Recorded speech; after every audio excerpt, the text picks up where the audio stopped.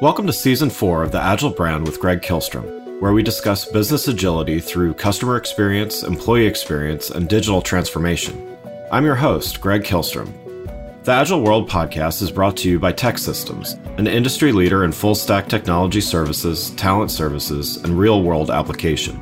For more information, go to teksystems.com. To read more about the topics discussed on this show, you can go to my website at gregkihlstrom.com and read my latest articles or get a copy of my latest book, Meaningful Measurement of the Customer Experience, now available on Amazon and other retailers. Before we get started, I'd like to introduce you to a new sponsor of the show, Basecamp. Throughout my career, whether it was at my own agency or now as a consultant, Basecamp is what I've always relied on to help keep projects on track, on schedule, and on budget. It takes a straightforward approach to project management. It streamlines workflow management and definitely keeps the team in the loop and on top of ongoing updates, which are all major components in a smooth-running operation. No matter if it's a simple campaign or a multi-million-dollar project, Basecamp has been a key ingredient in the recipe for a successful project and business. Go to basecamp.com/agile and sign up today to start a free 30-day trial. There's no credit card required, and you can cancel online at any time. If you want to know if Basecamp is right for your team, signing up for that free trial is the best way to do so. Remember to go to basecamp.com/agile, that's basecamp.com/AGILE to get your free trial. Thank you, Basecamp, for sponsoring this episode. Now, let's meet our guest. My name is Greg Kihlstrom, and I'm the host of the Agile Brand podcast. Today, we're going to talk about the power of always-on omni-channel marketing and how AI and next best action approaches can work together to create a better customer experience. To help me discuss this topic, I'd like to welcome Shoel Perelman, VP Product, One-to-One Customer Engagement, Decisioning, and AI at Pega. Shoel, welcome to the show. Glad to be here. Yeah, looking forward to talking about this. This is a topic that is very much top of mind to me, and I'm sure a lot of people listening as well. And so, looking forward to this. But first, why don't we start by you giving a little background on yourself as well as what you're currently doing at Pega? Absolutely. Yep. So I was a coder starting from when I was a little kid with peeks and pokes on the Commodore 64. Nice. My first professional job was I joined a company called Micromuse, which was a service management company based out of the UK. And it was all about listening to events to figure out what's going wrong and who needs to fix them. So that really got me into event processing and event correlation. And I really learned from that user experience is really what allows a product to break through. So there were other products in the market that kind of did the same thing, but they were slower and clunkier. And that's kind of why that product became a leader in its space. I also got to learn about what I call holistic product, where it's not really your code. That's not the only thing. It's the whole ecosystem. Can third parties make money from knowing your product?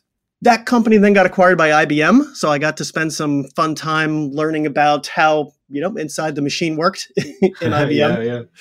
I was one of those people that pushed back a lot. I was asked to rewrite a web-based UI I had in Java Swing, if you remember that. Oh, right. Yeah. I thought I was going to get in trouble for pushing back, but it turned out that that actually put me in good graces of several executives, and they asked me to run a couple of different acquisitions in the marketing tech space.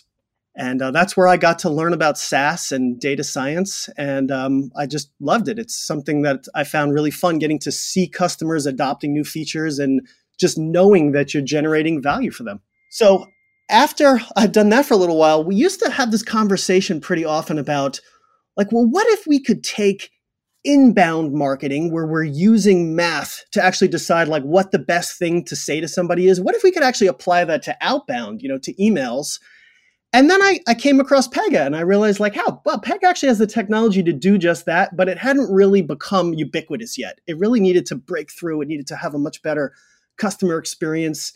We needed to help the ecosystem learn how to get on board with that. And so I'm really glad that I joined, and I've been running product for that part of the business for about 4 years now. it's been a lot of fun. Nice. That's great. Well, yeah, that brings us right up to today and then to the topic that we're going to dive in deeper on. So let's start though for some of the people listening may not be up to speed on some of the terms that I threw out in that introduction. So how would you describe next best action approaches and, as opposed to more traditional marketing automation or even customer journey orchestration? Absolutely. Yeah. So I think of it as the difference between starting with the product versus starting with the customer. So in traditional campaign marketing, you have a product and you're finding who could I talk to about this product, right? With next best action, it's kind of the opposite. It's the idea that you have a customer right now. You have a precious moment with them. You could say one thing to them. You could start one conversation. What's it going to be? You don't want to squander that moment. Okay. So the idea is that all the different things that you could talk about, they all have a little battle and they duke it out for what is the right balance between what this customer is going to want to hear about, like what will they care about, and what value will it generate for the business. That's really what I think next best action is about and how it's different from kind of the traditional campaign approach. Nice. And, it really started in call centers, right? Where, you call up to cancel your service and that person has one thing they can say to you to try to retain you. Right. And it was okay for it to take, a second, right? But once you start getting into web-based personalization, you're not going to wait a second, right? It has to happen in 200 milliseconds. And then we started doing it for outbound, for email processing. And it became economically feasible to do that at scale once we can scale out on the cloud. Yeah. So that's kind of been the progression of next best action. So what's the role that artificial intelligence and machine learning play in a next best action approach? So you can't really do next best action without machine learning. And the reason is because the core of it is all about understanding what each person's propensity is to say yes if you were to start a certain conversation with them, right? So you can, if you have a large data science team, you could build thousands of these models.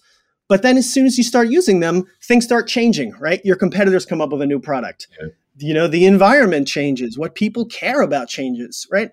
So the only way to really be able to do that at scale is by using machine learning to calculate those propensities. But one of the interesting things that we learned is you can't just expect marketers to be comfortable with letting the AI run rampant and experiment randomly on people. You got to protect your brand.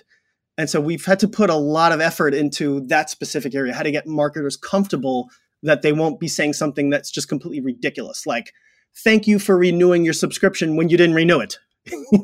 Right. Yeah. And I think it's definitely a mind shift for marketers that, once you kind of wrap your head around it and understand it, it's, as you've already said, it makes a lot of sense and it works incredibly well. But to kind of expand on that, could you elaborate a little bit on, what are some of the benefits of this approach, this always on next best action for a marketer? Yeah. So I like to think of it in terms of who's getting the benefit. There's the benefit to the business and there's the benefit to its customers. Yeah. So for the customers, the benefit is, they don't know about any of this next best action stuff happening in the background. From their point of view, they're just getting more relevant conversations. Okay. They're getting emails that talk about something that's useful to them. It means they don't unsubscribe. Right. It means that email can stay, a useful communication channel for the business. But, that's not enough, right? If you're a business, you want to be able to measure it, right? And so I think around 7 years ago was really when this approach started to take off with our early adopters. And we did a couple of somewhat informal studies with those customers, and we found that it can generate $15 per year per customer, which may not sound like a lot, but if you have 10 million customers, you're talking about $150 million a year. Right. And that wasn't really good enough. So we actually had an economic study commissioned by Forrester, and they validated it. So they went to some of our customers and they did research, and they found out that it was actually 3 times more than that.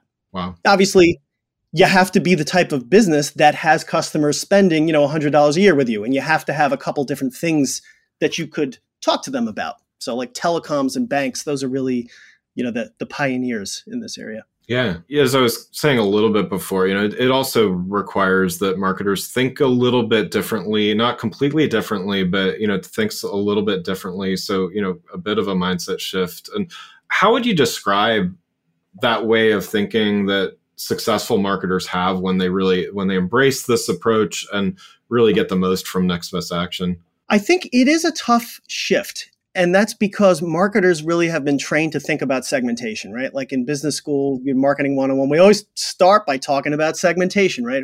Who's the right customer for my product? And in order to shift to this approach, you kind of have to flip it around and you have to just think about, well, what are all the things I could say? How do I make those as interesting and meaningful as possible? And don't worry so much about who you're going to say it to. You want to give room to the AI to experiment a little bit, right? But like what I was saying before, we still need the marketers to think about protecting their brand. They want to make sure that the different things that you could say have filters on them, right? So AI won't even consider them in situations where it doesn't make sense. But that's really been a shift. Marketers have to think about as broad of a possible audience who they could speak to, about each of these conversations, and just limit it by who's eligible for it. Like, is it legal to offer it to somebody? Are they the right age? And who's applicable? Like, if they already have something, don't bother talking about that thing. And one of the more interesting ones that we've started to focus on with marketers is also limiting by, like, who's it suitable for?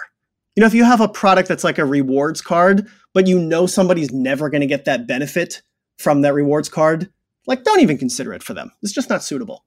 Yeah. Yeah. And I mean, having used the Pega platform a bit, it's really interesting once you start going through those, you mentioned eligible, applicable, suitable. It's really interesting to kind of go through those. And yeah, I do think that the suitability, that's a really interesting one of, just because we can offer something to someone, does it actually make sense? If they don't use the product a lot, are we going to push a subscription on them, for instance, or something like that. So I think that's really interesting. And another thing to go back to one of your other points is kind of that business lever piece as well, right? So in other words, in addition to what you just mentioned, there is the ability to kind of nudge and if we really want to offer something as a business that we could show to customers. Could you talk a little bit about how that works? Yeah, that's one of the other interesting things that we found out about this is we have this very theoretical model that we start by explaining, right? We're going to take the propensity for someone to say yes, we're going to multiply it by the value to the business, and we're going to get the expected value and choose the best one, right? But in practice, what we find is that every business has certain promotions that they're trying to run at a given point. I'll use that word as a very marketing-centric term. Yeah. But what I mean is, I'll give you an example. I was talking to a telecoms company and they had acquired a wireline business, right? And they actually lost money every time they signed up a new wireline customer. And I asked them, like, why would you ever pitch this, right, if you lose money? And they said, well, we paid a lot of money to buy this company and we made a commitment to Wall Street that we were going to win a certain amount of market share, right? Yeah. So we kind of had to force our decisioning system to put those conversations in front of people a certain number of times. So that's why we introduced this concept of a lever, where you want to kind of artificially crank some of these conversations up for a limited period of time. Yeah. Because there's a cost, right? If you're talking to somebody about a wireline, but they might really be interested in, mobile service, you just squandered that opportunity to talk to them. Yeah, definitely. So let's, what are some of the process changes that marketers should keep in mind? So, maybe how campaigns or content are created, or, how that might shift once they're using next best action approaches. Yeah. What's interesting with next best action is you want to have as much variety of content in the system as possible. And so one of the things that we've had to do is we've had to invest in how could we make that really easy for the line of business to generate a lot of these ideas, have 20 different ways of saying the same thing with slightly different text, have 30 different images that are all roughly the same thing, right? Have 10 different verbal scripts that somebody in the call center could say that are really all for the same, to start the same conversation. And in order to do that, we've had to make sure that we had a lot more focus on approvals and compliance, because every single one of these ways of saying something still has to be on point and, relevant to the business and, something that the brand would feel comfortable putting in front of people. But we've had to kind of get them to stop thinking about targeting and thinking much more about what is the content and how do I constrain it using those rules that we talked about before. Yeah. A lot of the focus has also been on data. We always think of marketers as caring a lot about data, but one of the things that we've had to focus much more on is making sure that the machine learning has access to useful predictors. And in order to do that, we've had to listen to a lot of behavioral data. So for example, like clickstream data coming to a website and summarize it. We had to get it in a format where in that moment, you already have it pre-aggregated. Like, how many times did somebody go to the mortgage calculator in the last 7 days? That has to be sitting there already pre-calculated. Got it. So like that, basically planning ahead to be listening for those things. Yeah. Yeah. Always listening and always pre-aggregating the data. Yeah. Yeah. Touched a little bit on this earlier, but let's get back to another thing where, it can be admittedly a little scary for a marketer that has traditionally maintained a high degree of control over exactly what audiences see, as well as when and where they see it. Right. So, we touched on this a little bit when we were talking about business levers, but next best action puts some of that control over, in the hands of AI, and, all the things we mentioned notwithstanding. What advice would you give to that marketer who may be reluctant to give up that measure of control? I mean, the first thing I would say is we definitely feel your concern. We get it. Yeah. And I think a lot of it stems from even when we find, the people who are going to be our champions in these organizations, they're answering to people who are in the line of business who have quarterly targets. Those people don't care about, choosing the best thing for the customer. Like if you're in a credit card division, you want to sell credit cards. We get that. Right. So one of the things besides levers that we were talking about is we've had to introduce this way of allowing these marketers to still get comfortable that they can meet their targets that they're accountable to. And we call that scenario planning. So like, let's say you are on the hook for generating 10,000 mortgage leads this quarter, right? And you know that you could lever up the mortgage conversations, but that's going to come at the opportunity cost of, let's say, credit cards. We want to be able to show those marketers the trade-off, right? That opportunity cost, and let them make the decision. Yeah. Yeah. So our advice is, you're definitely not the first to do this. The science works, but we feel the concern, and we know we've got to give you ways of turning those knobs, and definitely show the results off. Once you get you get some positive results, and you start to win more people over.